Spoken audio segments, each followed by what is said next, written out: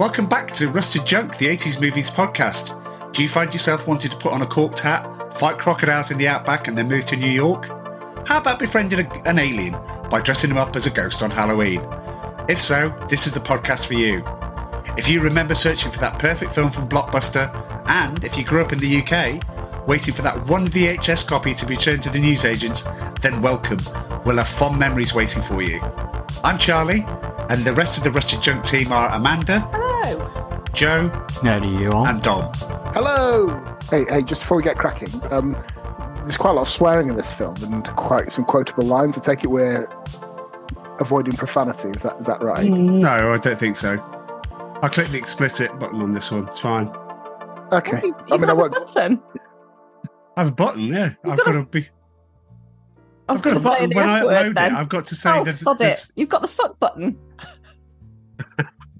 Everyone's got a fuck button, Amanda. It's just whether it can be found or not. That's the thing. Oh God, it's going to be that type of show, right? And the film we're looking at this time is the 1987 film Withnail and I, starring Richard E. Grant, Paul McGann, Richard Griffiths, Ralph Brown, and others, which we'll get to in roll call. But Dom, this is your film. Again, I don't want to make it sound like, why did you pick it? Why did you choose this film?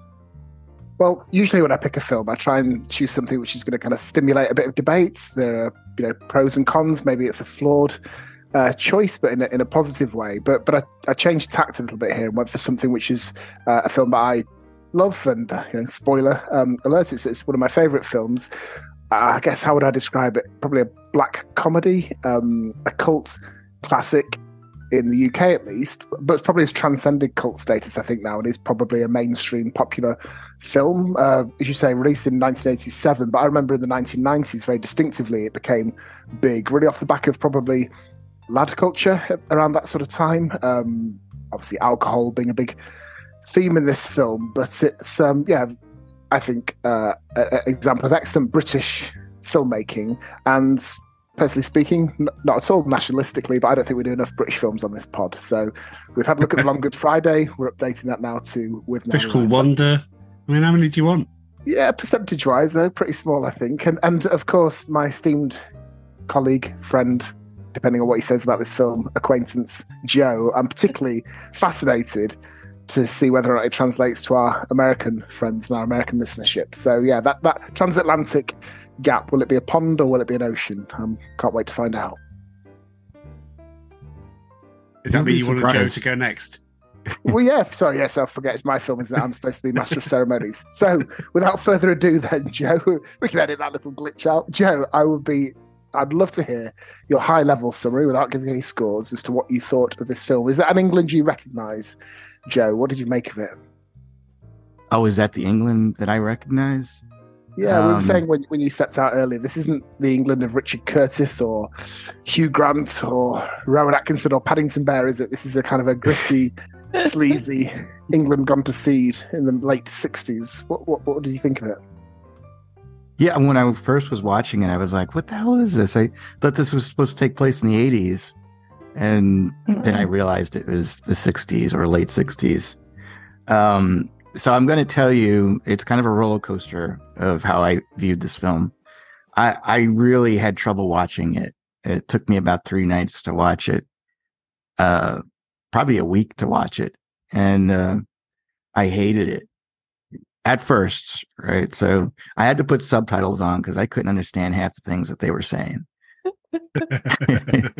It's just their accents were at times were very thick.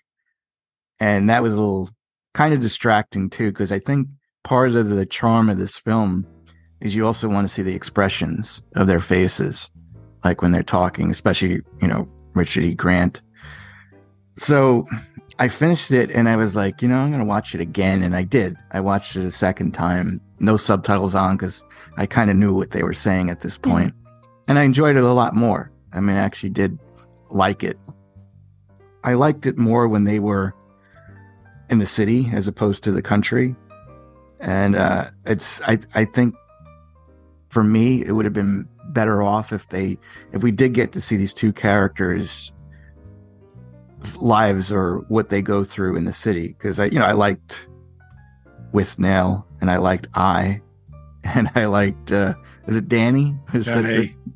Yeah, that would have been fun to see more of him in the movie. Although I'm glad he was still in it towards the end. But yeah, and it's funny. I think I will revisit the movie again fairly soon too. But my first viewing, I was like, oh, I just can't get through this. But it grew on me. Well, fair play, Joe. To have watched it twice, I think is credit to you. That's great, and I love the fact actually. If I suppose if you turned around and said to me, I loved it. It was wonderful. Then that'd be nice, and I'd be appreciative of that. But the fact that you went on a bit of a journey with it, I think should make some interesting listening for our pod. So yeah, can't wait to come back and explore that a bit more with you. I know what Charlie thinks about this film, because I have seen it with him, and it was a staple of our lives back in the day in Nottingham. So Amanda, over to you. Well, I was a latecomer to this movie. I hadn't. Again, I don't watch a lot of them. So I was a latecomer to this. I don't remember the first time I watched it. Not too long ago, actually. I think I might. I think it was with me. Yeah. Yeah, it was with you, wasn't it? A few years back. So yeah, this is like the second time I've watched it, and I actually did enjoy it the second time a lot more than the first time. So I'm with Joe on that. I think it's a grower. Obviously for different reasons. I think Joe more yours was probably more about couldn't understand what they were saying the first time round, but then yeah, so I think it's a grower. It's one to be watched a few times, and I actually quite like it. I was chuckling my way through. So yeah, it's funny.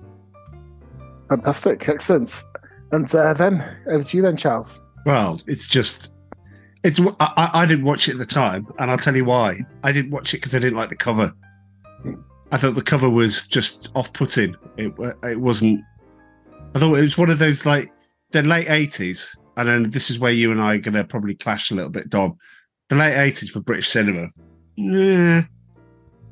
So I think I lumped it all in together with other things that I really didn't want to watch. Was it the dartboard cover? No, it was the kind of like I didn't look into this actually, whether or not it was the same artist, but it feels like the sort of same artist as the Yes Minister and Yes Prime Minister, but it isn't him. But yeah, I just thought the cover was just, it's that's kind of like splatter, the Withnail and I sort of splatter. So I didn't touch it until I went to university, and at university everyone's like saying all these lines, and I'm like, the hell, this is okay. Oh, these are good lines. Left out? Yeah, well, let's see it in context then. So we all sat down. I think that was the first time that I saw it. Was when we sat down as a university. I mean, Joe would probably be like a frat house or something like that, but we all sat down together and we all watched it, and I just went, this is eccentric, it's brilliant, the characters are done so well. It doesn't, yes, it moves location, but it doesn't go all over the place. It knows what it wants to do. So I want to go to this location, then they're going to go over here, and then they're going to go back there. And I think the simplicity of it just works in its favour all the time. The writing's fantastic. I mean, I've every time I watch it, I have a new favourite character. And this time when I watched it, it was Danny. And I was just like, I just love the character of Danny. I just think he's brilliant. But then I'll watch it again and I'll go, Uncle Monty, because he's just, it is. And if it's a film that can do that when you watch it, then great. So, yeah. No, I think you're right. I think the characterization is wonderful. Roll call will be slightly shorter than usual, perhaps, on this show because there isn't an ensemble cast. I think there's 2 leads and 2 other main supporting characters, but the acting in it, I think, deserves some recognition as well. Surely a all-time career highlight for Richard E. Grant in his first ever film. Richard Griffith, just an exceptional actor, and Paul McGann, just pulling it out of the bag in a way that he bore no relation to or resemblance to any later in his career. But tremendous tremendous characterization, tremendous acting, and all stemming from the director's real life experience. So, is it? Yeah. So, and I know I should know, but I can't remember if we do trivia time or roll call first. But just touching on trivia time at least, the director Bruce Robinson originally wrote the screenplay based on his kind of itinerant lifestyle in the 60s with another, and the character of I, or what's he called? Marlowe? Is it Marwood? Marwood is based on him, and his flatmate, believe it or not, Richard E. Grant, is based on a real human being, for those of us who find that impossible to consider. God, really? Yeah. That's amazing. Yeah, a character called Vivian McCarroll, with a friend with whom he shared a house in Camden, who did indeed once drink lighter fluid and went blind for several days off the back of it. So, yeah, it's a semi-autobiographical story. Wow. Well, you're right. Oh, we've lost her. It's all right. I've got a dodgy connection on my lead.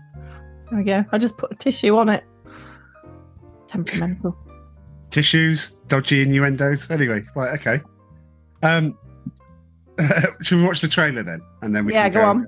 Okay, right. Here's the trailer then.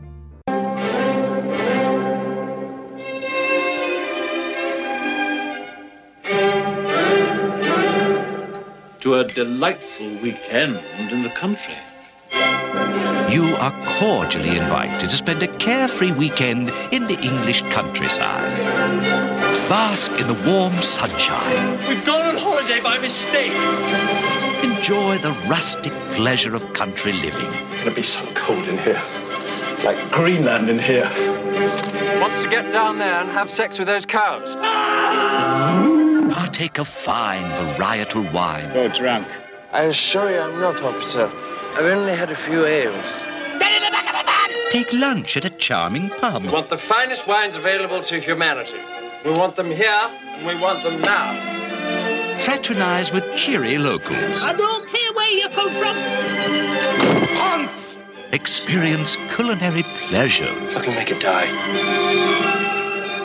There is, you will agree, certain je ne sais quoi about a firm young carrot. Fish in the region's streams. Don't threaten me with a dead fish. Withnail and I, a trip worth taking. What absolute twaddle.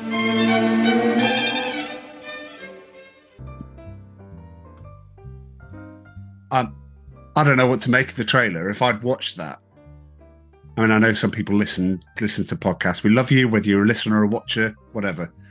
But there's some good lines in that. Obviously, not the best lines. I don't think you've got a few. But yeah, I don't know what I would have made of that trailer if I'd sat down and watched it. I think the trailer makes it look like a more traditional film. With plot-driven film full of escapades and activities such as that. And of course, while there are set pieces and there is a beginning, middle, and an end to the film, I think it's more kind of more of a narrative, isn't it? More of a look at their lives, a snapshot, if you will, as opposed to kind of a traditional cinema, film in that sense. So the trailer probably is a bit misleading, but then again, you can understand why, because it's got to succeed commercially, and it would be quite hard, I think, to give an accurate 2 or 3 minute summary of what the film actually involves. The joy of the film, I think, is getting your teeth into it and exploring the characters, and that probably doesn't lend itself to a slick piece of short marketing. True. Should we do roll call? By the way, before we do roll call, this could have a tendency to do what we did with Spinal Tap, which is just start rolling off the zingers and the belters and the quotable stuff. But please, on this one, feel free. I think anybody that, if you're going to listen to a podcast about Withnail and I, you've got to at least have some great ones. And I am dying to know, in the same way that Dom, you were dying to know what Joe thought of the film. I'm dying to know what Joe thought of some of those lines, and maybe what his favourite ones were, if indeed you had some. Well, there's only 2 that I could think of, but we'll go through it. 2. Okay, all right. Well, I don't know the definitions. That's why I'm here. That's why we're here, Joe. That's fine. You got to understand, Joe wasn't like subjected to your university lifestyle, watching the film and everybody quoting it. So, yeah, put that into context. And for some of our younger listeners, because I know we've got quite the junior demographic following this pod, I think just probably some warnings that we're going to be dropping some F-bombs on this pod. We've got the explicit warning lined up. I'm going to utter the phrase monstrous cunt at some point when we're describing the scene with Uncle Monty and his burglary. So there we go. Yeah, that's the button ticked. There we go. Well, at least you warned, so it's fine. I don't know what YouTube thinks about that. I might actually get a weird strike for some reason. I don't know. They might blank it out. I don't think they do. Well, they do many other things, but I don't think they help you out by blanking it out. But still, AI is listening. Oh, don't. After the week I've had with AI, seriously, I'm out. Mate, you're in danger of being on the wrong side of this equation. I'm not going to be. I'm not going to be. I got told how I need to take an exam, and AI will be watching what I do on the 1 hour 45 minutes to take the exam. It's an open book, and he's not allowed to move his head. And I'm not allowed to move my head. So if I move my head, I fail. If I look down, I fail. I've got to just do this to the camera like all the time, and then hope that I get it. And it feels like anyone else in the room, so he can't even ask me the questions, and I can look them up in a book or anything. And if you read them out to yourself, if you go, "What is the thing?" It goes fail because you're communicating to somebody like that. And I'm like, and at the end of it, when the woman came off and said, "That's how we're going to do the exam," I then stuck my hand up and went, "Does anyone else want to go back to a classroom with a paper book? Because that'd be so much good." And they all stuck their hands up. Nobody wants this rubbish. Nobody wants this rubbish. Right, and yet the funny thing is they've booked you in for the wrong exam anyway. Well, they booked me in for an exam I can't take just yet, so they trained me on the old version, and now I'm going to do the exam on the new one. I was like, okay, that's going to be really good. So yeah, balls. Never mind balls to Monty, balls to AI. Seriously, it can go and do one. It still doesn't know what 2010 is. This week's delights. It still has no idea. Duh. Anyway, roll call. Let's go to roll call. Let's go and do it. Here's roll call. Roll call. Yeah. Okay. So here we are then. Whatever that was. Roll call. Everyone's favourite part of the pod, and get slightly shorter this time for obvious reasons. In that there are two main leads to the film: Richard E. Grant and Paul McGann. Let's start there then. So Richard E. Grant, not everyone's cup of tea, I would suggest, and indeed hasn't actually had the kind of illustrious film career one would reasonably expect in the UK, at least. Joe, I don't know about the States, but he's pretty high profile. He'll come onto a chat show, a TV show. Pretty much everyone will know who he is. But if you look at his filmography, it's slightly lackluster, I would suggest. What? Oh, what? Ask: Is it actually his name, Richard E. Grant, or is he just put an E in it to be different? Richard Grant sounds like a painter and decorator, doesn't it? But Richard E. Grant sounds a bit like more thespian, I think, more refined. Thespian. Thespian, yeah. Thespian. Thespian, is he? Theatrical. Yeah, he's... Right, well, that's distracted me. So Charlie, you're gonna make the case for the defence for Richard E. Grant. I am okay. Going to. So let me give you the intro then. So this was his first major film, first certainly hit. In fact, it was essentially his debut, wasn't it? And what a film to make your debut, and you're the star. Even though it's two leads, he's really the kind of prominent lead in it. Famously teetotal in real life, so had never been drunk, and plays a raging alcoholic pretty successfully all the way through this film. I think in a different actor's hands, it could have been quite a tedious character, just a comic drunk, but he is pretty relentless in this film. He's wound tighter than a coiled spring, and I think he gives an absolutely brilliant performance, which I would suggest isn't reflected in his later filmography. But Charlie, over to you. What stands out for you? Well, okay, so Joe, predictably, let's just get it out of the way. Of course, Hudson Hawk. Where he plays an equally eccentric character alongside Bruce Willis, Sandra Bernhard, and Danny Aiello. I love Hudson Hawk just simply because it doesn't know what it wants to be. I think it's a comedy, but it's a bit of everything in there, and it's just weird. but a great film to have made. After this film, he made How to Get Ahead in Advertising. Does anyone remember that film? Yes. He had a growth in the side of his head. Yeah, and it basically overtook his own head. It overtook his own head. So he was a really nasty character, wasn't he? Yeah. He was in LA Story with Steve Martin. So I just finished watching that, and he's pretty good in that. I kind of like him. I think he's exceptional. I'm sorry. It just seems like every single time we have a podcast, I mention this film, and I have to because there's so many people in it. But he is one of the main characters in The Player. So when we talk about, we talked about Robert Altman before. He's one of along with Dean Stockwell, who was in Quantum Leap. He was the two people making the pitch. And Richard E. Grant was always about, I don't want this to turn into a Hollywood blockbuster. It's an independent, and it must be, and this is the way it should be. And spoiler alert, he it's a great ending on that one. He's also in Pret-a-Porter for his sins. He was in Spice World. He was Doctor Who. This is where Joe goes, what? Yes, he played Doctor Who for Comic Relief in 1999. Period drama for you, Joe, Gosford Park. He was in Game of Thrones for 3 episodes. He was General Pride in The Rise of Skywalker. So he's been in Star Wars as well. And he was in The Hitman's Bodyguard and the sequel. So you're right, probably not a illustrious career, but pops up now and again. And you just makes you realise if he's dining out on this film for the rest of his life, I have no problem with that because it's so good.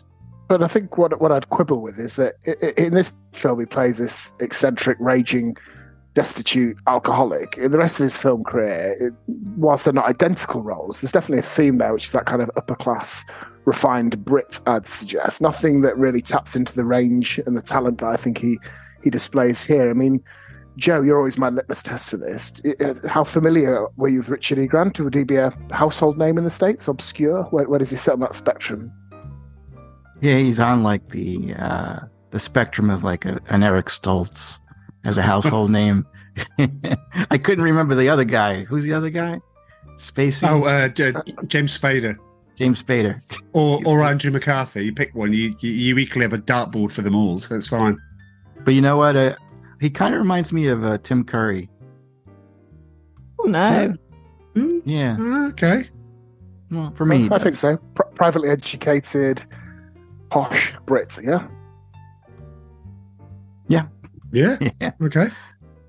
But yeah, I think when you look at all the roles that he plays, it is a variation on this theme. This theme again. This theme, as you said, posh, upper class type thing. I think you're right. He's stereotyped in that. Apart from The Player, where he doesn't play that. This is going to be remarkably short.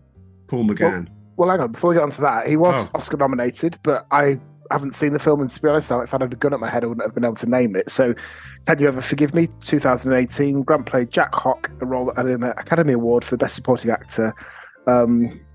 Anyone? No? I didn't. I stopped watching the Oscars about 2015. Well, not so much. Do you remember the Oscars from 2018? Did you remember the film Can You Ever Forgive Me? No. Okay? So it was up against. It was a pretty well, we're allowed to swear, aren't we? Piss poor year for the Oscars. So that's a curse. Piss poor, yeah. I think that's. Yeah, well, you use it as you don't use it as somebody went and got pissed. If somebody got pissed, they get angry, don't they? If they got pissed over here, it means they're drunk far too much. And urine, Urine, yeah. Well, I thought, but I looked at my daughter's homework today, and that could be acceptably described as piss poor. But I didn't give her that feedback. But I was not happy. So anyway, 2019 91st Academy Awards. So Best Supporting Actor, Richard E. Grant, Sam Rockwell for Vice, where he played George W. Bush, Sam Elliott for A Star Is Born, Adam Driver for Black KK Klansman, and the winner was Mahershala Ali for Green Book. So that's why we all stopped watching the Oscars back in the late that decade. So yeah, I like that movie. I thought that was a good movie. I thought Vice was pretty good. The Dick Cheney biopic, that's worth watching. Okay, I'll catch you on. Yeah, so Paul McGann then. I suppose in the UK, he's more of a television actor than movie star or film actor. And I guess, Joe, he's sub Eric Stoltz in the States, yeah? Had you ever heard of this guy before? No, he reminds me of Roger Daltrey. Oh, Okay. poor Roger Daltrey. Somewhere he's having a drink or he's out for a meal and he's just shivers and I go, somebody's just compared me to Paul McGann. Why is he bad? Do you think he's bad in this movie? I don't think he's bad in this movie. Just look at what he did after that. The worst, universally regarded as the worst Doctor Who. I mean, that is a dreadful film, Joe. I mean, it is appalling.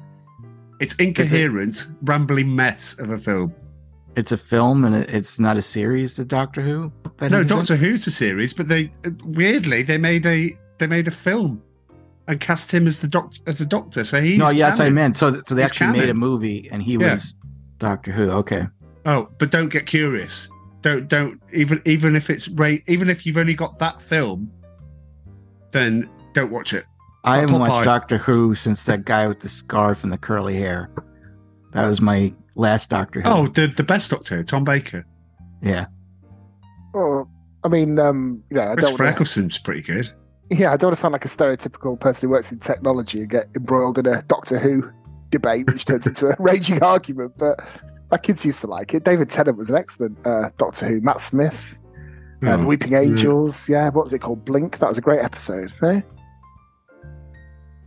That's what I think a tumbleweed sound effect in there. I didn't like Matt Smith. I didn't watch anything at any time after that. I've heard Doctor Who just pushing messages at the moment now, so it's just all a bit rubbish. Well, yeah. I mean, obviously these days. But Amanda, I feel I need to bring you into the conversation here. What do you think, Paul McGann? It's all right, eh? Was he not the guy opposite Harry Enfield? Hey, calm down. No, that was his brother. There's a different McGann. There's a different one. There's a few of them, isn't there? Who was the one that starred in the UK version of Who's the Boss? No idea. I mean, Charlie, that is an obscure reference. Even that's a great reference, though. And Joe gets it, so thanks. But we've missed a movie out with Richard E. Grant in it. Well, go on. Yeah. Okay. Alien 3. You what? Alien 3. No. You probably won't even have heard of this. Now, I remember a few years back, Richard E. Grant and Madonna were very chummy. Do you remember that? How long was that? I remember Rupert Everett and Madonna being chummy, but not Richard E. Grant. No, was that in the 90s? No, 2008. So there was a directorial debut by Madonna, her own film company. I don't think she did many. What? Called Filth and Wisdom, and it was in 2008. It's a British comedy drama starring Eugene Hutz, Holly Weston, Vicky McClure, and Richard E. Grant. Yeah. So he was the star. Yeah. So it was filmed on location in London in May 2007, and locations included 2 actual strip clubs in Hammersmith and Swiss Cottage, both owned by Secrets Clubs chain. You lost me at directed by Madonna. Let's move on, everyone. Didn't do very well. I like that. Oh, really? It premiered. Didn't get very good critic reviews. It was released on the 13th of February and went straight to a limited release on demand in October. So it didn't do very well at all. So that's probably why you didn't mention it. But yeah, I kind of thought, I don't know, I saw photographs of them like in the papers and in the magazines and stuff, and I couldn't understand why, but it was because of the film. I thought you were implying that they were having sex. No, I think isn't she probably did. Rupert Everett's gay, isn't he? Yeah. Yeah. I mean, Richard E. Grant recently lost his wife last year. Oh, did he? And talk about it, he just can't handle the grief. He's having a real problem with it, and he's can't. A bit like the Ricky Gervais character in Afterlife. Bless him. He's just really having a hard time about it. He just breaks down, and then something will happen, and he'll post something on Instagram about just seeing something, and then suddenly that memory. But instead of just going on, it just reminded me of her. He'll go into detail about it. So, did they have any kids? Oh, Jesus. Look, he's already made it difficult enough for me to do a hilarious podcast off the back of that little interjection. I just thought, it's worth knowing, but... All right, okay. And now on with the laughs then, listeners. Yeah, I'd like to bring it back when you talk about poor returns.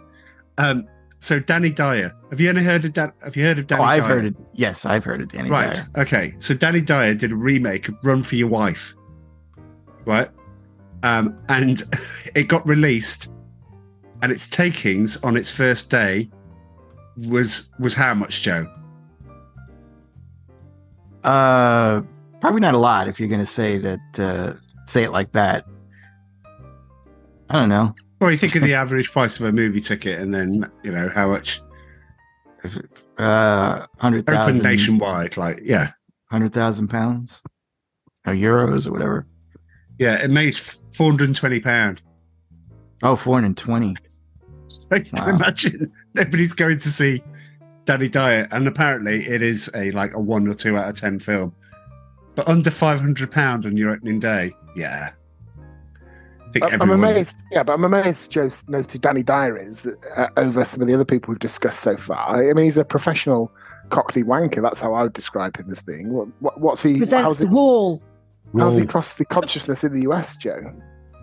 Was it like did he did a movie about gangs and soccer hooligans or? Yeah. That's his level, yeah. So it wouldn't surprise me. He's and then he did the sequel. Boy. Yeah. And then another sequel. And then another sequel. Are you a fan of those, Joe? Those bit of ultra violence on the terraces? Yeah. No, I'm fascinated with the soccer hooligans. Really? I mean, was it the Football Factory? Was that? Yeah. Yes, that's it. Right, okay. No, that they would risk, going to jail over a football team, that they would even commit murder if they had to over a football team. In which Vinnie Jones and Eurotrip probably did. Yeah. They just haven't found the body yet. So, going back to Paul McGann then, I remember him as the monocled mutineer. Oh, good Lord. You watched your mum's shows when you didn't watch any proper films, but you sat down and watched, I don't know, Prime Suspect or Midsummer Murders or something. I didn't have control of the telly. So you had to sit and watch Boone, which we'll get to in a moment. Yeah, I did actually. I watched Boone. Boone was quite good fun watching that with my mum. Right, okay. It's true. We've lost this intergenerational bonding now. It's all kids on Snapchat and TikTok and Zero. I get tagged in on one thing that they find amusing every 2 weeks, and that's the extent of our cultural connections these days. Being forced to watch Bergerac on a Sunday night. That's what it's all about, isn't it? Oh God, yeah. Well, what do you expect when you say your daughter's homework is piss poor to the world? Oh, that's what I thought. I did. Oh yeah, I suppose. Well, yeah. Okay. I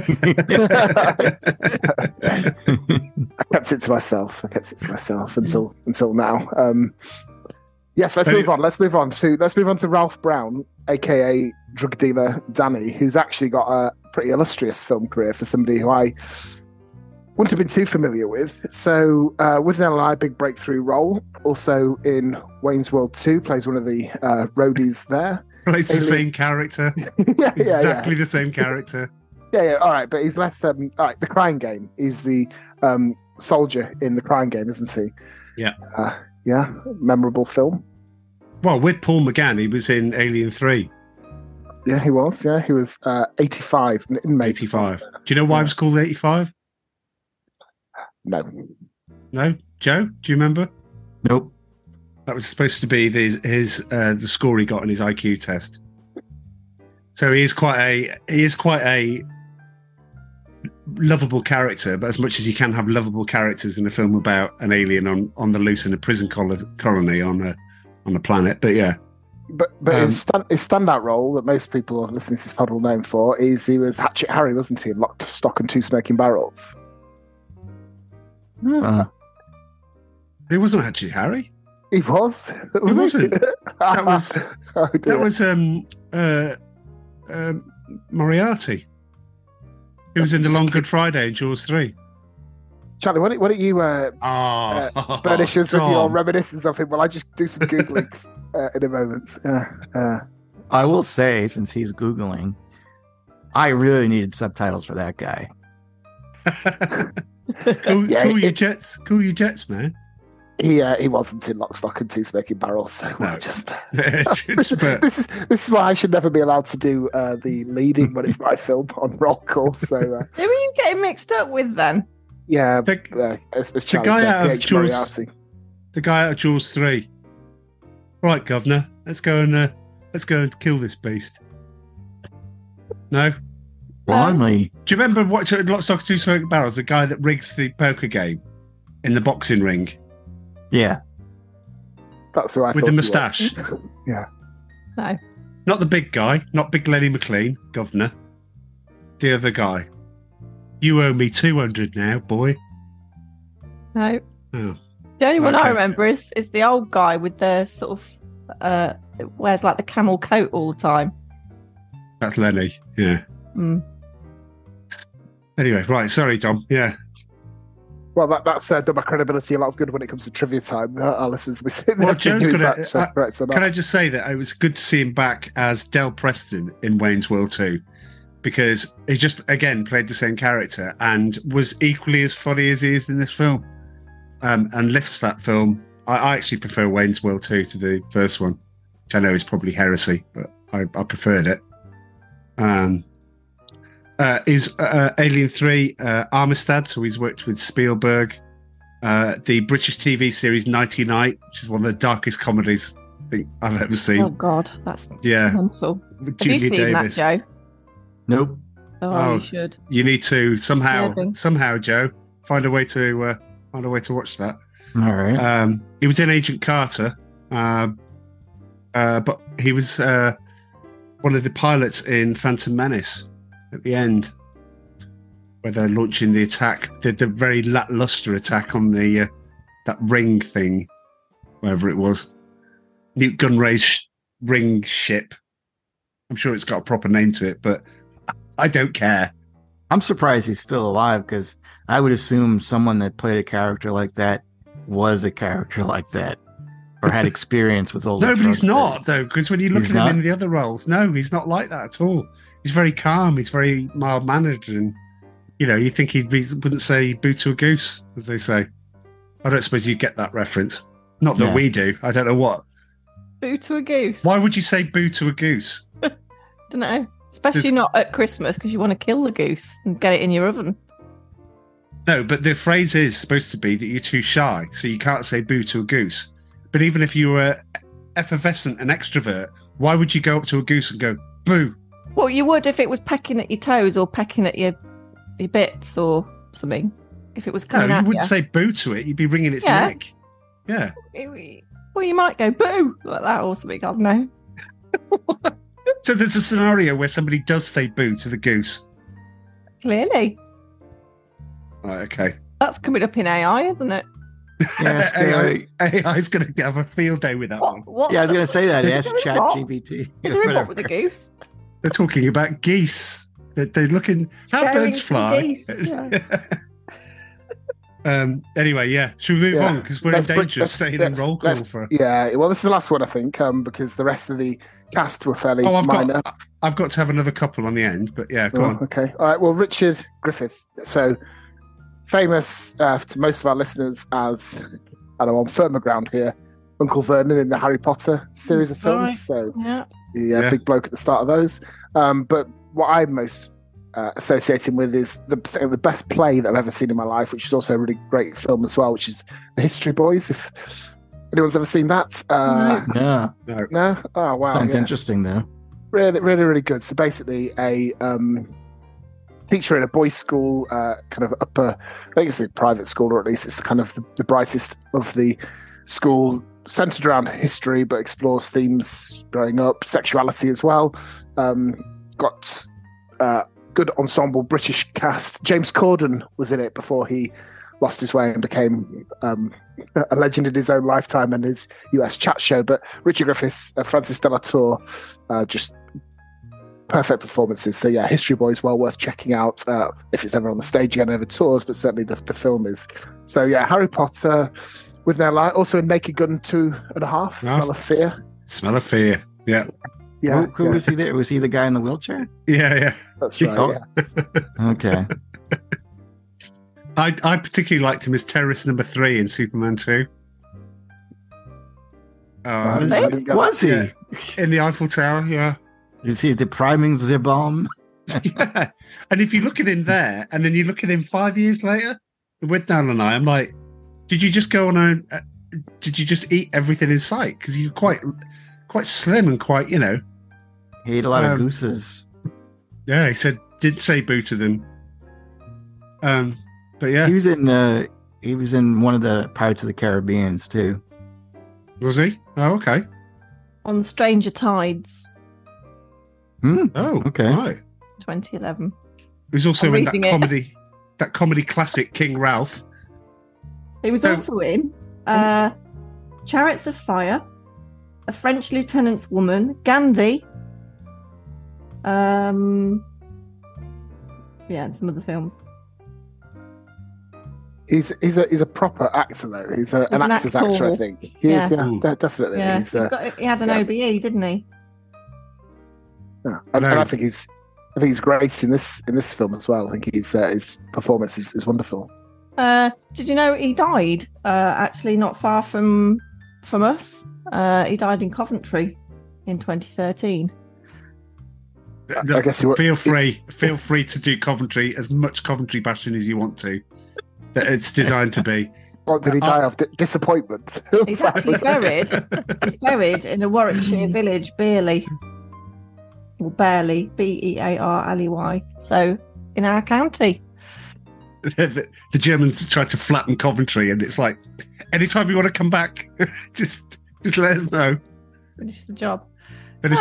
Don't put Coventry down. It's had a lot of investment again now. It's mainly so it's now got 2 chip shops, like accommodation now, like all posh accommodation.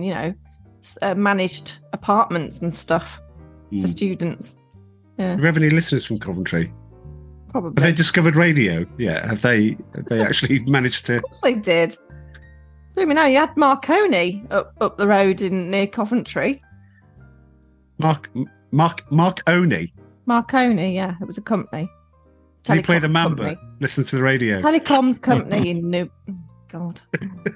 Oh man. Very good, everyone. King Ralph. Can we have a thing for King Ralph? Man, tell me what King Ralph's about. Give it. It was John Goodman. The royal family died, and the only living person that was a relative was a distant relative, and it was John Goodman, the guy from used to be in Roseanne. Oh yeah, big guy. Yeah, so he played King Ralph. So he came over here and was a brash American doing the royal stuff, and it was passable rubbish. Rodney Dangerfield was unavailable for that film, presumably. But yes, that would have made it much better. Much better film. Yeah. Damn, that's a great idea. But anyway, yes, you're right. Can I just finish off with the other two? Michael Elphick, obviously, give us a weasel on that fag. Fag, obviously, to say it's a cigarette. Thank you. Yes, just Google's algorithms. I know you're watching, listening, wherever. The Elephant Man, who's in Quadrophenia, the ill-fated Monty Python spin-off, if you can call it, Privates on Parade. It was in Kroll, Buddy's Song. So there's your Roger Daltrey little bit in there. And obviously he was in Boone, and I didn't know until last night he was in EastEnders, because I don't watch EastEnders. The last one, Joe, this one's for you. The black guy that was in the flat. Chanted. Yeah, right. Guy. Where's he from, Joe? Was he from Live and Let Die? I don't know. No, he's in Pink Floyd's The Wall. He's in Raiders of the Lost Ark. He plays a messenger in Raiders of the Lost Ark. But Dom, he's Chocolate Mousse in Top Secret. Right. Okay. No, I'm afraid I didn't do my research on him. He was a rather unfortunate character in this film, wasn't he? Referred to pretty much exclusively by a racial slur, and he's in the bath, and then he's toking away on a big joint and chanting. That's basically his contribution. So no, I didn't do my research there, I'm afraid. Yeah, you can swear as much as you like, but we can't delve in the... No, some of us have careers that we need to preserve, don't we? So, Anyway, so there's roll call, I would say. Here's my notes for Withnail and I. I just put in egg butties and the cat. Those are my only notes. We're not doing trivia time, so I've got a bit of trivia for this one. Oh, should we want to do the film and then do a bit of trivia? We've got about half an hour left. Yeah, I had questions. Oh, okay. Oh, well, fire away with you. Well, look, we don't let's be, nailed to one format. Let's Joe. What are your questions, mate? What's a ponce? It's a perfumed a gay guy. It's okay. A male gay. I thought it was somebody who used prostitutes, but that's not right, then, no?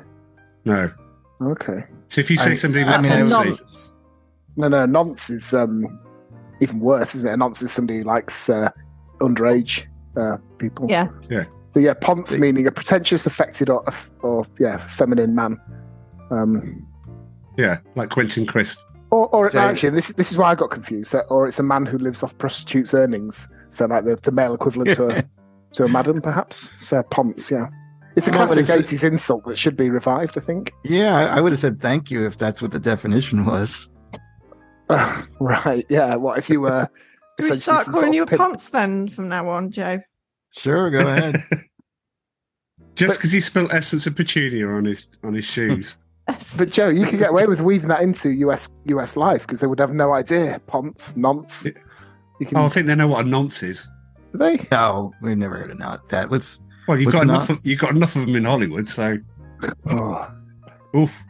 Ouch. Not naming any names. Underage boys. Oh, that's what. Really? Not naming any names, but All just girls, while we're here, I know we're going to pick 90s yeah. films. No Forrest Gump allowed. So yeah, it's fine. Okay. And move on. And they had ordered cider. Is that? It looked like beer. Is that beer? I had a note on this because me and Charlie, when we were in Nottingham, went through a phase of drinking iced cider.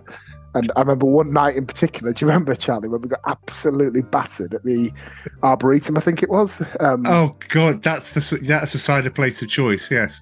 Oh, my goodness, yeah. Because when you drink iced cider, it just it confuses you. It doesn't taste like alcoholic, does it? It's just like really hot day. You've got to drink on a hot day, iced cider, banging it back in the park, probably going as red as a lobster, try and stand up, legs have gone.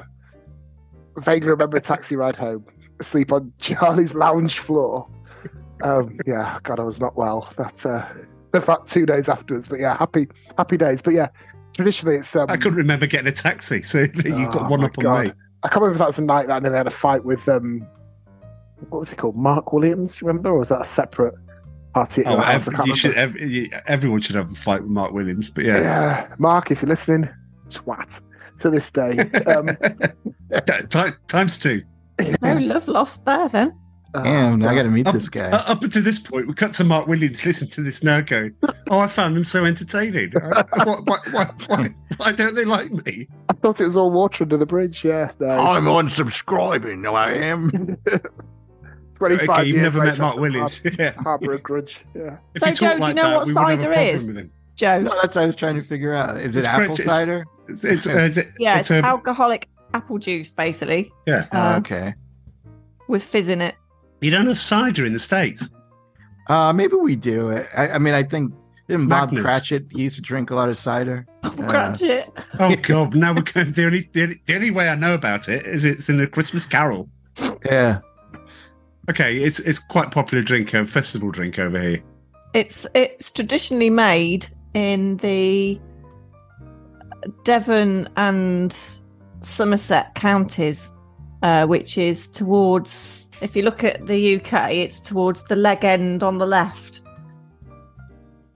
But would that get you hammered, though? Yeah. Oh, God, yes, yeah. as we Especially what's called scrumpy cider. Or even like the manufactured cider, which has never ever seen an apple, with names like White Lightning and those sorts of drinks, white ciders. It's Tramp's choice, basically. So, yeah, I'm sure Withnail, after his descent into destitution, would have been on cheap manufactured synthetic cider. It's just about the worst thing. In terms of cost to getting hammered, it's the best ratio you can find. That's why Tramp's love it so much.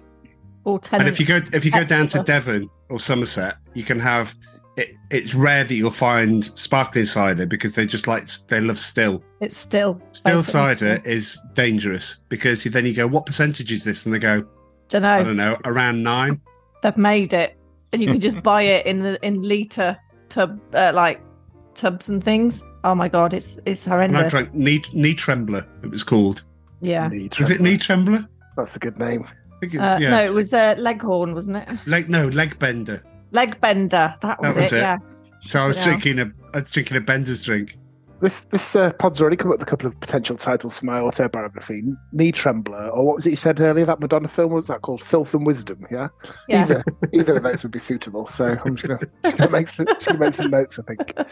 Any other questions, Joe? Before we delve into the. Yeah, is chin chin an actual toast? Oh yes. Oh yes. Really? Chin chin. Yeah. Mm-hmm. I mean, I've heard cheers, but I never heard chin chin. Yeah, it's an old British thing. Okay. Your good health. An old one, but I think it's just relevant to me. Take the chrome off your bike. If you were drinking a shot, you'd say that. What is Amanda laughing at? I have no idea. She was just going through a few traditional English toasts and just, well, no pun intended, inserted up your bum in there. I think she tried to get away with it, but that's definitely not one that I ever used to use at Christmas. I've never heard that as a It's supposed to be bottoms up, but I can't. Oh, yeah, okay, I see that. Yeah. I said the wrong thing. Right, okay. So, Chin Chin Joe, what else can we help with? That's it for now. I mean, that's all I can think of. I mean, I just don't understand what their logic was, though. Like they basically were a bunch of alcoholics, I would assume. And then they just got bored in the town that they lived in, so they went to somewhere else where. Well, I think they were really cold. I think they just wanted a holiday with somebody else paying for it and stuff. I mean, the plot is that they're actors who are unsuccessful, so in between work, as the euphemism is, and so they have this life of poverty and destitution, which is and of course Richard E. Grant in particular is an alcoholic, and they keep themselves going between trips to the pub. So I thought the film starts really well introducing that. I mean, the seediness and the griminess of late 60s working class London's brought to life. You mentioned it earlier, Charlie, when the I character goes to the cafe and you see that shot of the eggs frying in fat, and then that old woman between two slices of disgusting looking bread just bites into it and it all drips out. It's and that kind of sets the scene for the rest of the film. But their flat that they live in, the kitchen full of matter, rats,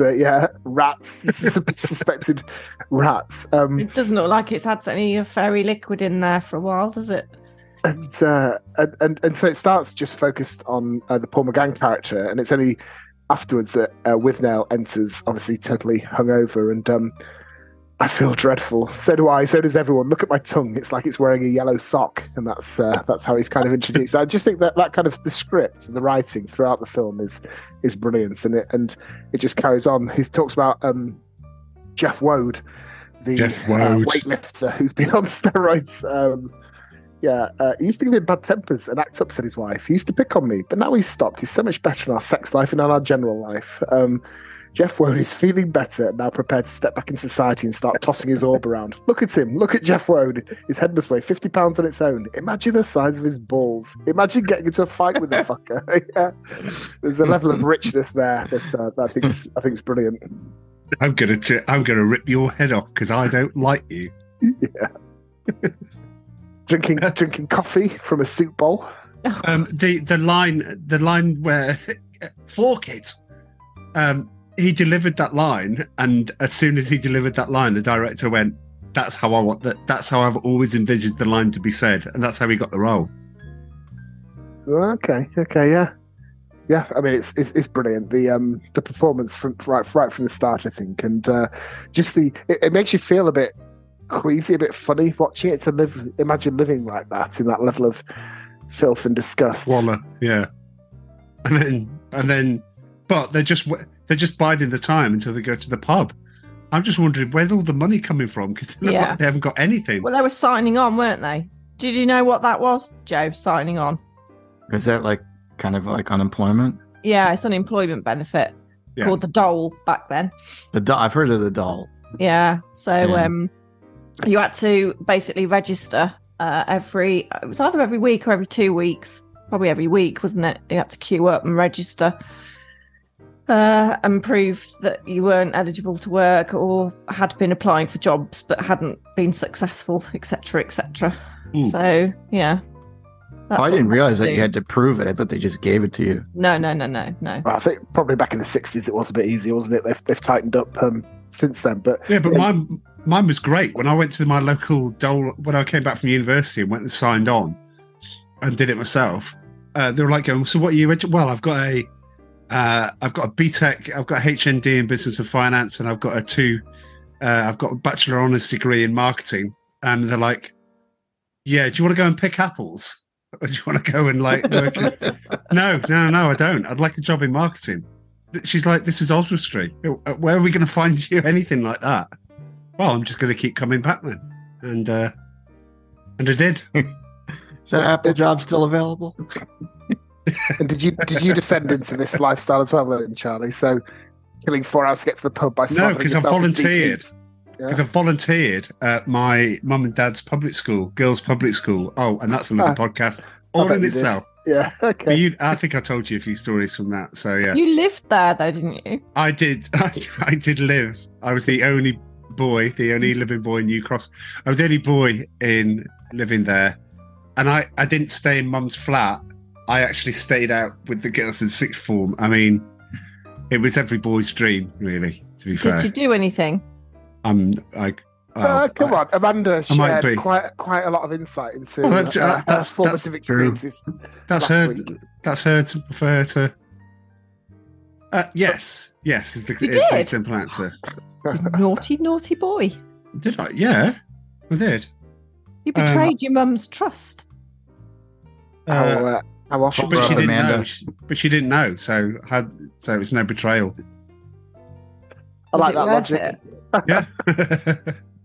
Did you see it? No, it didn't happen. Wow. There you go. Well, that's it, is it? I can't help but feel you've skirted over some. Well, because I have to skirt over it. It's quite, yeah.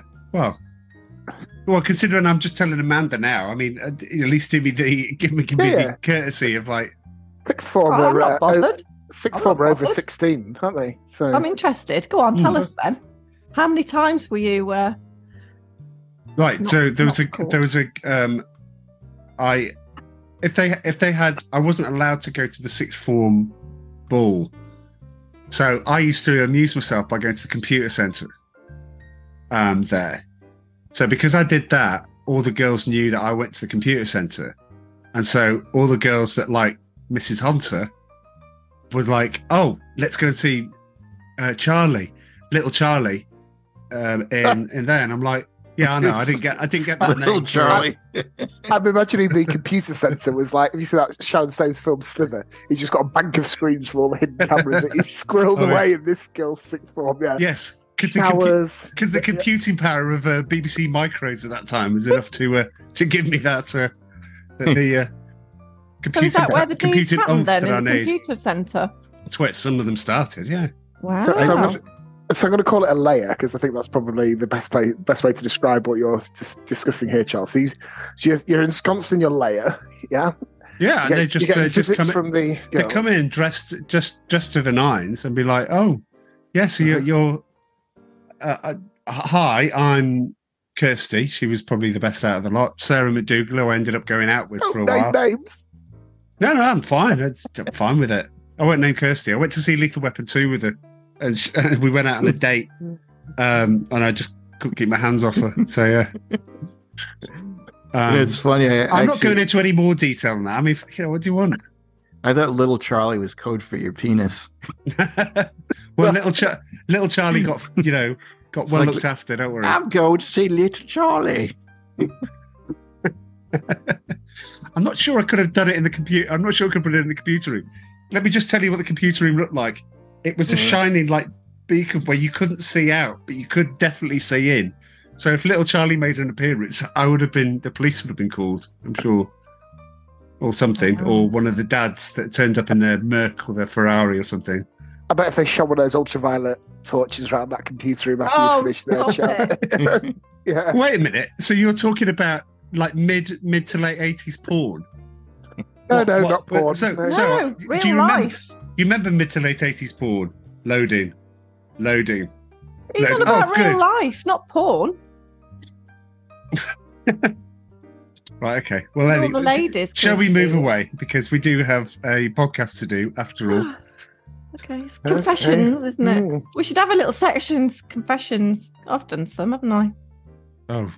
You have probably loads, Joe I don't know. some. Yeah. Dom? Joe's and some of yours. Well, I don't know. I thought we were in a safe space here. That we could talk about these things. And, it's a safe space. Yeah, exactly. You know, just feel free, Charlie. Yeah, because, you know. Just unburden yourself, yeah? No? Right. So let's move on. Okay. Right. Okay, how disappointing. All right, so I think we've got to the bit in the film where he slathered himself in deep heat in order to keep himself warm for the pub. And that's when the lighter fluid scene happens with the classic line, even the wankers on the site wouldn't drink that, it's worse than meth. Nonsense. That's far superior drink to meth. The wankers don't drink it because they can't afford it. And as I said in my trivia time earlier, that was based on a real life scene where the Withnail character Vivian McCarroll did drink lighter fluid and went blind for several days That's afterwards. horrendous. Yeah. And trivia time, they practiced with water, but when they were going to do the full scene, he put vinegar in it. So his reaction is because he wasn't expecting vinegar. Oh, God. Didn't they also give him alcohol? They did, yeah, because in real life, Richard E. Grant was teetotal. In fact, I think with an actual allergy to alcohol as well. So for those reasons, the director thought it would be impossible for him to be inebriated and hungover in the way. So they did force him to go out on the lash in London and took him on a drinking binge. Grant has stated that he was violently sick after each drink and found the experience deeply unpleasant. But yeah, it's remarkable that he puts in that performance not being an experienced boozer, I think. But that does get us onto the it's a classic payoff line there, isn't it? After he's trying to get some antifreeze from the Marwood character, which is, you bloody fool, you should never mix your drinks. Falls on the floor, vomits everywhere, which requires the perfume on the boots. So then go to this London boozer, like real pubs used to be, according to some people, but like pubs when they were absolutely horrible.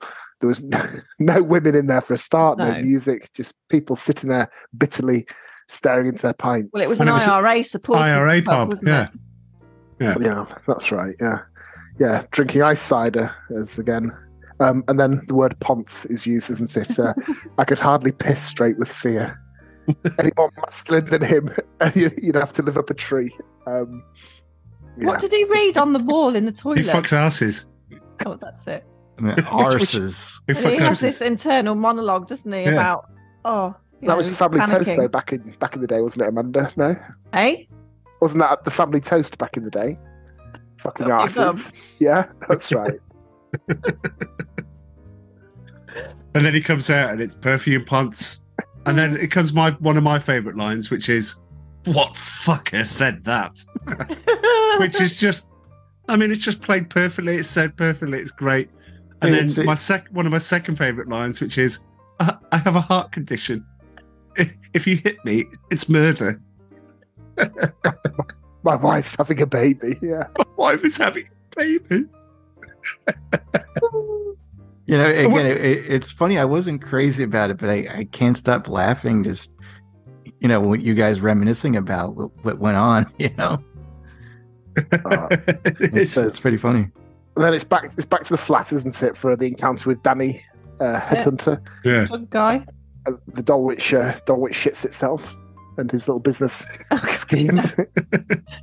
I think my favourite interaction in the whole film is this bit there when Danny and Withnail start to argue, and it goes, "Don't get uptight with me, man, because if you do, I'll have to give you a dose of medicine. If I spike you, you'll know you've been spoken to.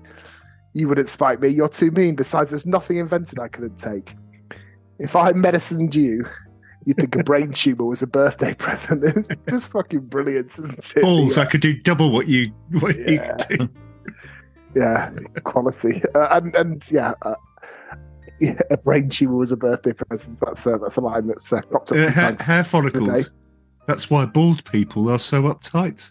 Yeah, you can do the accent better than I can. Yeah. I just remember him saying, "It's Goldie and Bulmer." That's it. The embalmer. £2.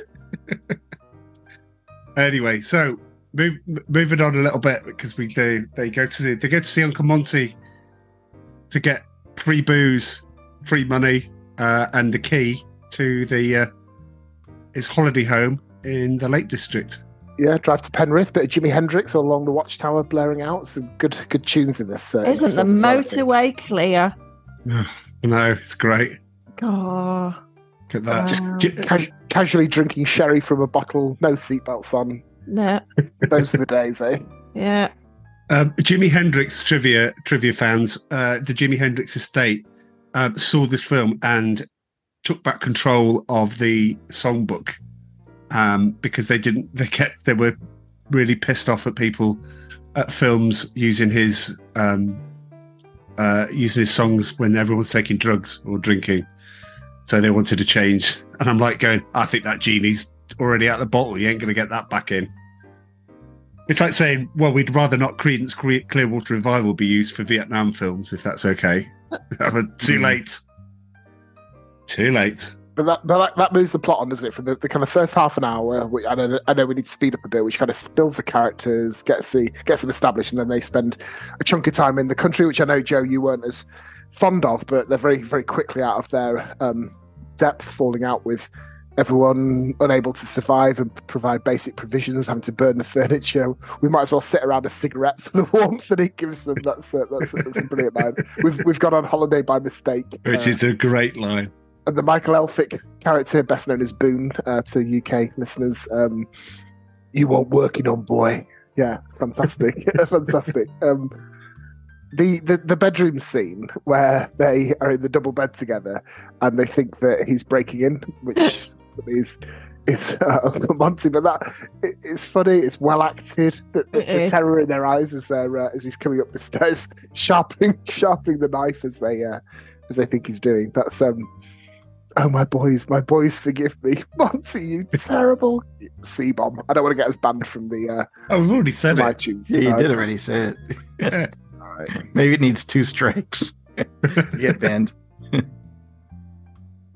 And then he sorts them out, doesn't he? So they see how civilized people live. The pub scene. So, Joe, usually the old boy behind the bar that was just helping himself to the booze, basically. No, that's how he ran his pub. Do you remember, man? There used to be that documentary or something that we watched about a guy who owned a bar, and he kept saying, "Oh yeah, in the morning I'll have a few liveners to start the day." And by liveners, he meant about half a bottle of scotch before lunchtime. And you're like, I said, that's where that guy. You know, that would be a pub in Penrith. The police would leave him alone. Yeah. There would be a lock-in. The police are every probably night. like going in for a pint anyway. So you'd have like a lock-in, which is when you go past the time that you should close, and then they just finish whenever, because there'd be nobody there nobody would complain. The police would never come, as Man said, they'd probably be there themselves, and everyone would drive drunk. The 60s. The 60s, ladies and gentlemen.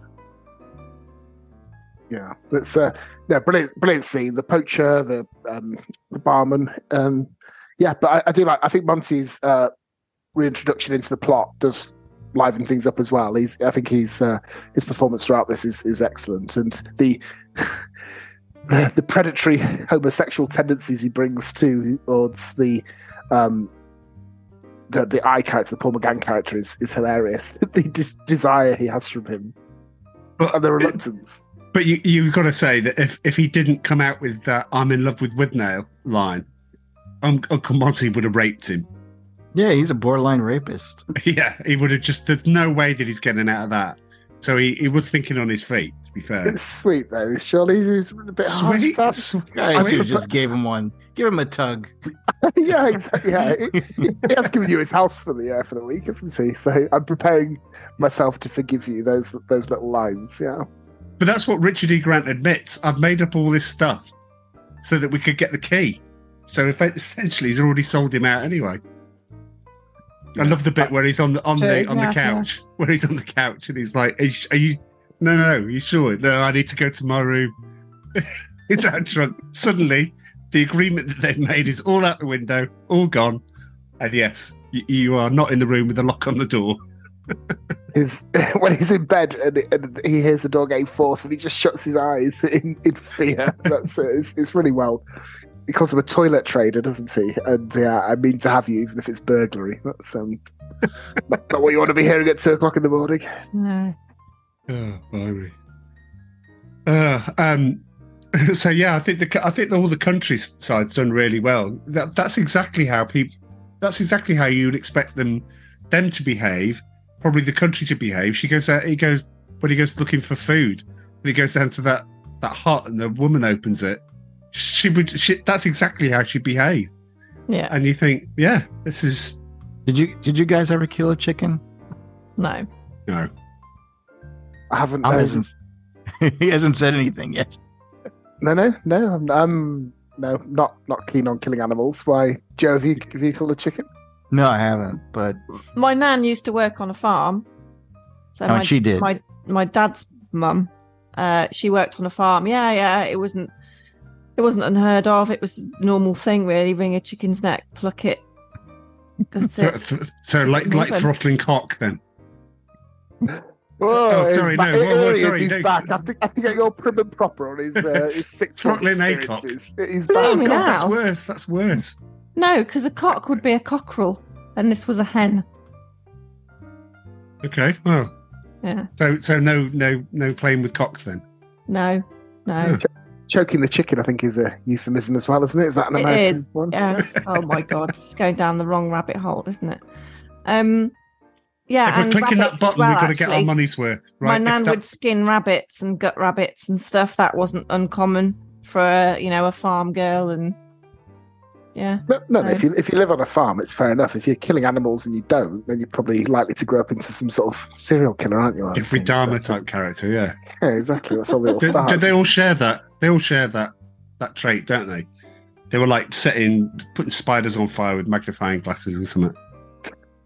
Although I think we all do that. Here we go. Yeah.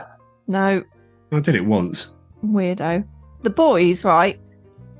At this time of year, when you used to like go back to school, there was like one side of the school was like kind of the wall was warm when we were outside in the playground, and all the crane flies, they're called like daddy long legs, they all used to like sit on this wall, and oh my God, the boys used to go up to them, grab them, and then like they used to like push take them their legs off and pull the legs off. Oh God, it was just horrendous.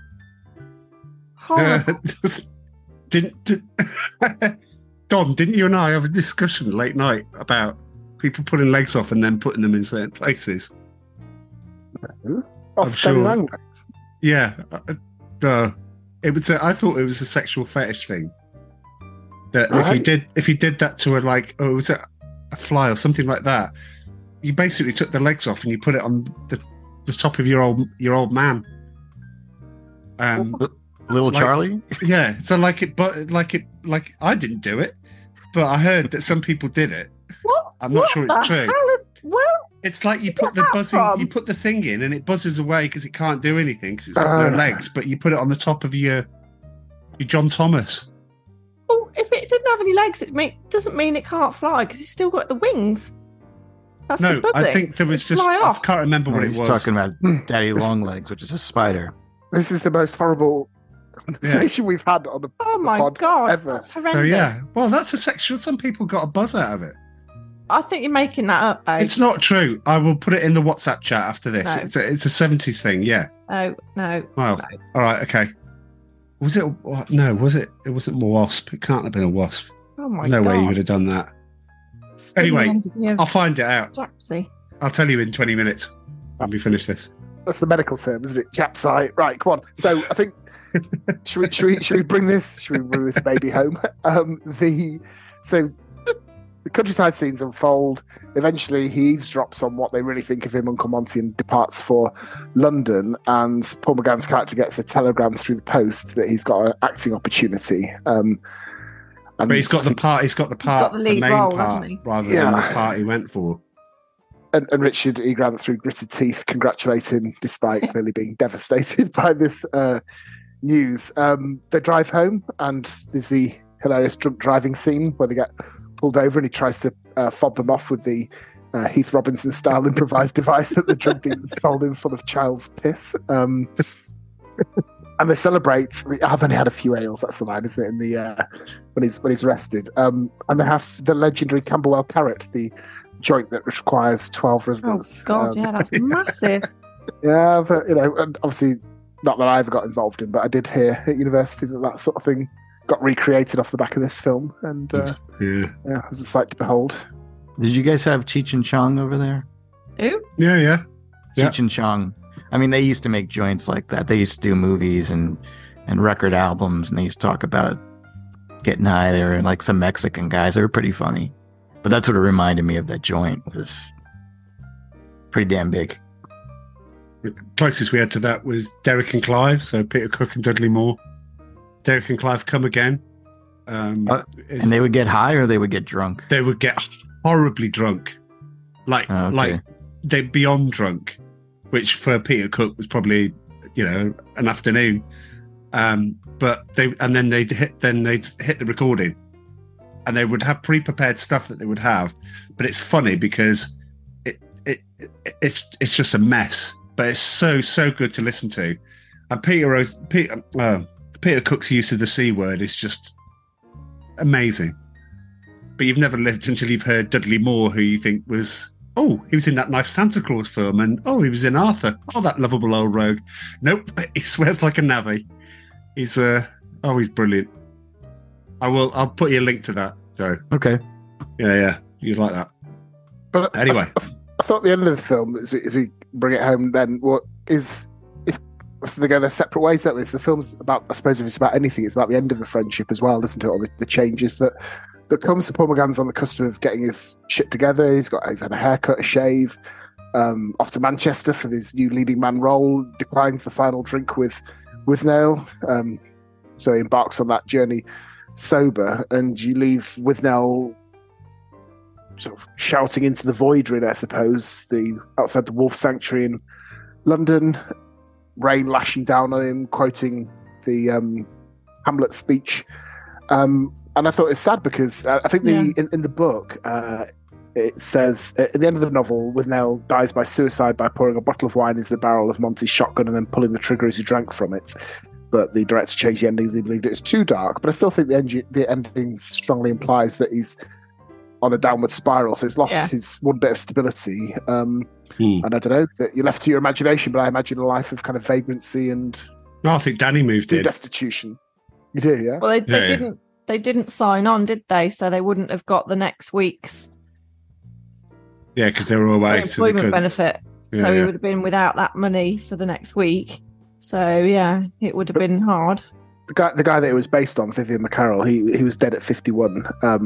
And I guess that's the trajectory that Withnail's on at the end of this film. So for a comedy, for a admittedly black comedy, I thought it ended on a slightly somber note. Yeah, it was sad. Yeah, it was sad. Yeah, it was. I just got a bit of trivia before we give our scores and then announce the next film that we'll be doing. The first screening, the director was there with the film company, and nobody laughed at all during the whole film. And at the end of it, they realised that it was because it was filmed full of German tourists who didn't speak English, so they obviously didn't understand it. I mean, even if they probably did know a little bit. Exactly. The tea room where Richard E. Grant is, I'm going to buy this place and install a fucking jukebox. He's laughing throughout that, but the reason he's laughing is because the women behind him had snorting dogs which he thought was hilarious. So he could hear it, but nobody else could. So that's why he's laughing. And that's so many takes they had. And in the end, they just said, fuck it, just leave it in. And so that's why that's left in. He's laughing at the dogs behind him. He didn't know, Richard E. Grant didn't know the film was popular until he went to France. And somebody wound their window down and shouted, "Scrubbers!" at him. And Paul McGann was in Canada. And somebody walked up to him and went, "Have you gone on holiday by mistake?" Which I think's brilliant. Love it. But yeah, there we go. So yeah, so it's time for the scores then. Should we go in the order that we? So I'm going last, am I? So I think we start with Joe. So Joe, thank you for bearing with us on this eccentric tour around late '60s England. What's your verdict? Yeah, like I said, it was fun just listening to you guys talk about the movie, and it may have increased my score. So not that it's very high, but I would give it probably 7 out of 10. If I watch it a second time, I might go higher. A third time. Well, fantastic, Joe. Glad you enjoyed it, and yeah, a bit of a gamble, but that's brilliant. And Amanda, what about yourself? Yeah. So if I'd have watched it, having never watched it before, I probably wouldn't be giving it the score that I am. But because I enjoy it and I actually get it, I'm giving it a 9. Excellent, brilliant. Some good scores there. And Charlie, what about yourself? I'm going to go along with a 9 as well. I just think there are little minor annoyances, and I can't give it a 10 in the same way. But the one thing is, I was out with some friends yesterday, and they said, "Oh, what's the neall podcast? What are you doing?" I said, "Oh, we're recording it tomorrow. We're recording Withnail and I." And all 6 of them had no idea what I was talking about. And, you know, they're all roughly the same sort of age. And I was just like, so some people just genuinely must have missed it. Yeah. And have missed this, you know, the classic. If this was on in a cinema, I would go to the cinema to see this. I would go and see this with people around me. I'm sure there would be a sign at the front going, "Stop, don't quote the whole film," you know, but there's certain, and like points where you could shout out. And I don't know if that happens, because it'd be like Rocky Horror, where they'd be shouting out everything and, you know, doing certain things at certain times. I can't wait until this, like, so the electric or someone like that. They might not let you in if they know who you are. They'll be asking her, "Are you little Charlie? Have you got a pot of legless flies?" I'm going to show it to you. You're all going to rue the day, as they say. That fucker will rue the day.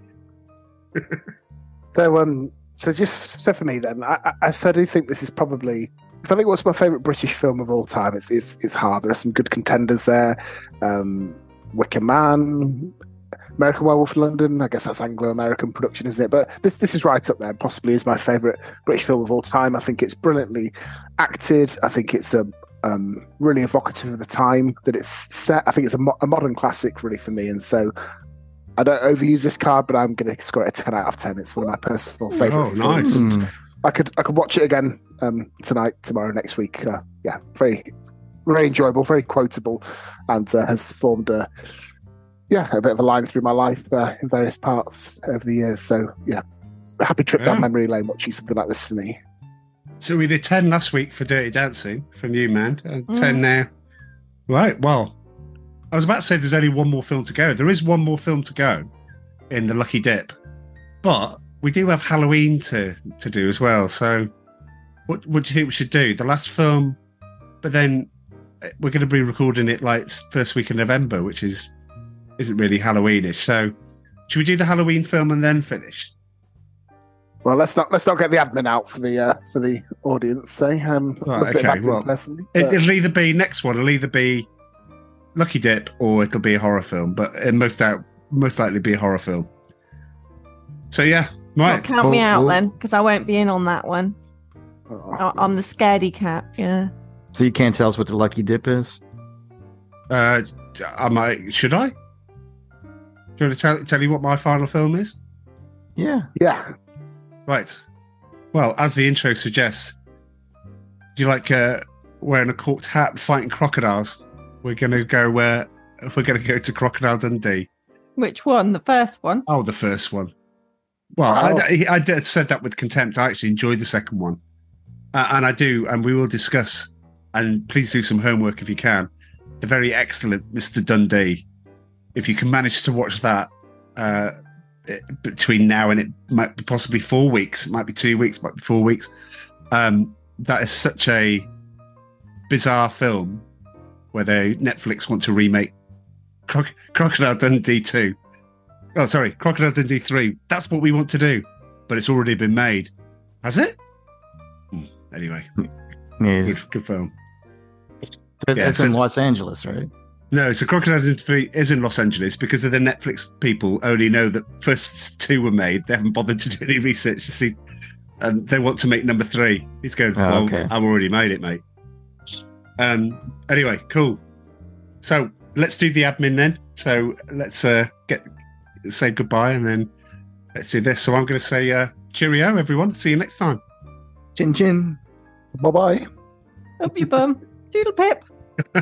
Bye.